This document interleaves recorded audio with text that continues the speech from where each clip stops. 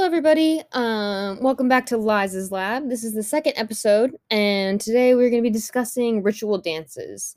So, ritual dances are kind of the first type of dance that goes beyond everyday actions. So, ritual dances can be inspired by a lot of things, and it's kind of one of the oldest forms of dance. So, it originally was kind of found, or we believe, I guess, that it goes back to these paintings in France that were dated back to 2700 BC. And so it's kind of one of the original forms of dance that kind of has gotten us to where we are today. So what do you think of when you first think of ritual dances? I honestly think of healing rituals. But there's a lot of different things that ritual dances can be inspired by. Specifically, like a lot of ritual dances can be inspired by nature. There's use of the elements, such as like the rain dance, and that can go on for weeks, months until it actually rains. It can be inspired by like seasons. For example, like harvesting season, there are a lot of different ritual dances that are supposed to help with a good harvest, so supposed to celebrate a good harvest, and things like that. They can also be inspired by life events. There's usually a lot of like birth rituals, which just kind of reminds me of like modern day rituals that we have that aren't necessarily dance inspired. So like we all have like baby showers, and things like that are kind of rituals in their own way, but it kind of dates back to ritual dances to a sense. There are also ritual dances that go based around like funerals and death. And so that once again kind of connects to our modern day definition of funerals. Different cultures have different practices, but there's always like a burial ceremony. There's different ways of grieving, and all of that can kind of be connected back to how our body grieves, but also the spiritual sense of ritual dances as well. There's also usually a celebration that goes along with marriage or partnership, which we still see. I don't think the Cupid Shuffle would count as a ritual dance, but there are still similarities between original ritual dances and things we do today. There's also a lot of historical significance to ritual dances. They can be a form of oral history. So they'll dance about events that have happened. They'll dance about wars. So we'll talk a little bit later about how it involves slavery, how they can reenact violence, and how it's a teaching method. So we had 2 readings this week. I'll put the citations in the comments below. But the first reading, if I say this name wrong, I apologize, is by Ferne Yangyeite Caulker. And the reading is called African Dance Divine Motion. It's chapter 3. And it kind of talks about the qualities present in ritual dances. So a lot of ritual dances are meant to connect with ancestors, gods, or as a form of communication, really. And so they talk about the importance of repetition in ritual dances. So the use of repetition can kind of be talked about in the form of a ladder. This is a metaphor used in the reading, that every time you repeat a step, you're kind of climbing up the rung of a ladder to get into this place where you surrender to the movement and actually reach a higher place of spirituality. And even though each rung of the ladder looks similar, each time you do a certain movement, it's different and unique to the body, and it puts your mind in a different place. And I think that's really beautiful. It's something, the repetition we do when we're studying dance as an art form is different, but there's so much power in repetition, and ritual dances is a great example of that. It really focuses on the spiritual, but it is a great way to connect with the body and the mind. This chapter also talked about the idea of surrendering to movement. The movements aren't always specific, or they're not very placed. It's very improvisational, and kind of it's a release. So going along with that, their movements are very simple, so they're accessible. People participate in ritual dances from as young as they can to as old as they can. It needs to be accessible for all ages, and for all people.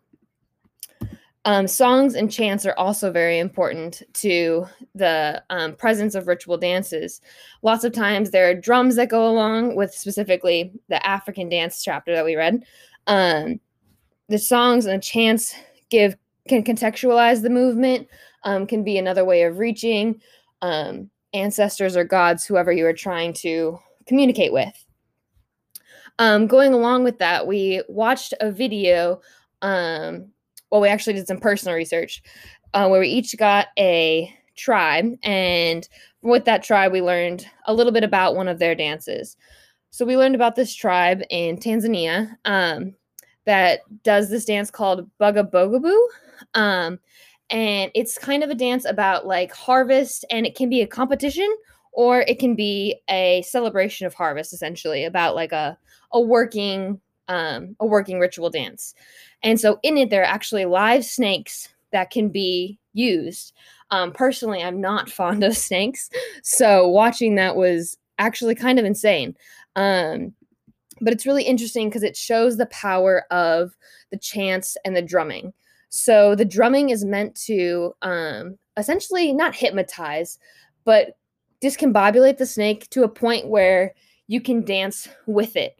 And so it becomes not necessarily a prop, but almost a partner. And it's a way of like celebration, and it's exciting, and it completely changes the dynamic. It really draws me in as a person who has never seen anyone dance with the snake that boldly. But yeah, it was a really interesting ritual to watch. And the purpose is really harvest, or it can also be connected to a competition as well. It was very interesting. I'd highly recommend it. It's Bugabogabo is how you say it, I believe. But it is an oral history that has been passed down, and it's been kept very much the same, despite it being a relatively old ritual dance, which is kind of also very impressive. A very impressive fact about ritual dances is even though they're just passed down orally without a whole lot of like codified techniques, it stays the same because it's such a large group participation. There's this huge community, and they're always doing it all together, that it has maintained this true sense to the roots. And it hasn't, not that it hasn't evolved, it has evolved, but it's a protected part of history for that group of people, which is very powerful. The second reading we read, I apologize if I say this name wrong, Olatunji Ojo. And this reading was called Performing Drama, The Ghosts of Slavery in Yoruba Music and Ritual Dance. And this really kind of explains what ritual dances look like specifically in Yoruba festivals. So this reading kind of gave us a lot of historical context, which was really nice to have, because in order to really immerse yourself in ritual dances, you need to know about the culture, about the timing, the place, the people, as much as you can, because it's not just the movement, it's the history behind it. And so it talks about the amount of wars, the slavery that was going on in this place in Africa. And so this was kind of a way of teaching history for them. And so they addressed they addressed slavery, they addressed wars, they addressed violence. And all of these younger generations are participating in these ritual dances despite them not knowing the actual, like, not being there. They didn't experience it for themselves, but they're participating in these ritual dances as a way of remembering history and working through what they have felt. Because it's hard.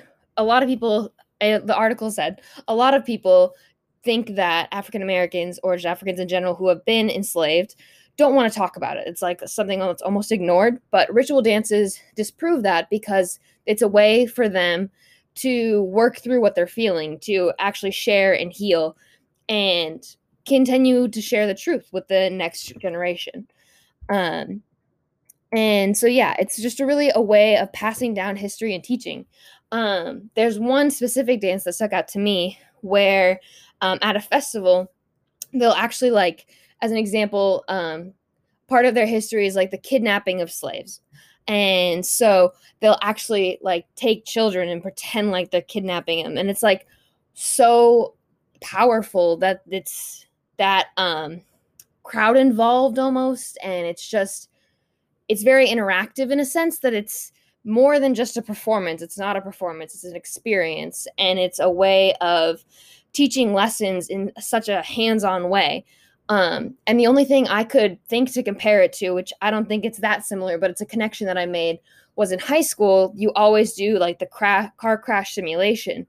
And it almost feels as real as that, is that like you see your friend they've totaled a car, and that whole situation, seeing that and all like the acting and the makeup that's put into that is almost not on a similar level, but I feel like it would create a similar feeling. I haven't personally experienced this ritual dance, but I still think it's important to recognize how real that is and how much power it has in teaching history. Overall, a lot of questions came up this week for just how we learned about ritual dances, how they've affected our daily lives. And yeah, there's just so much that's undiscovered there. Ritual dances, there are millions upon millions of them. There are so many. I mean, one of the quotes from the reading was, Africa is consistently diverse. I think my education has led me to believe it is one group of people when it really isn't. It's so diverse. There's so much to learn. And this week was really just like dipping the toe in her water. And so I feel like there's so much more that I can learn. So one thing that kind of was brought up for me was this idea of othering.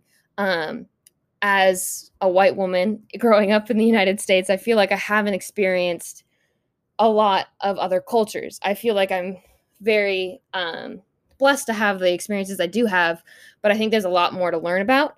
And I think ritual dance is a great place to start because they're so immersive and they're so dependent on the culture as a whole. Similarly, this kind of brought up the idea of how I have learned history. So I kind of made the connection between the ritual dances talked about in the second reading and historical reenactments that I have seen growing up.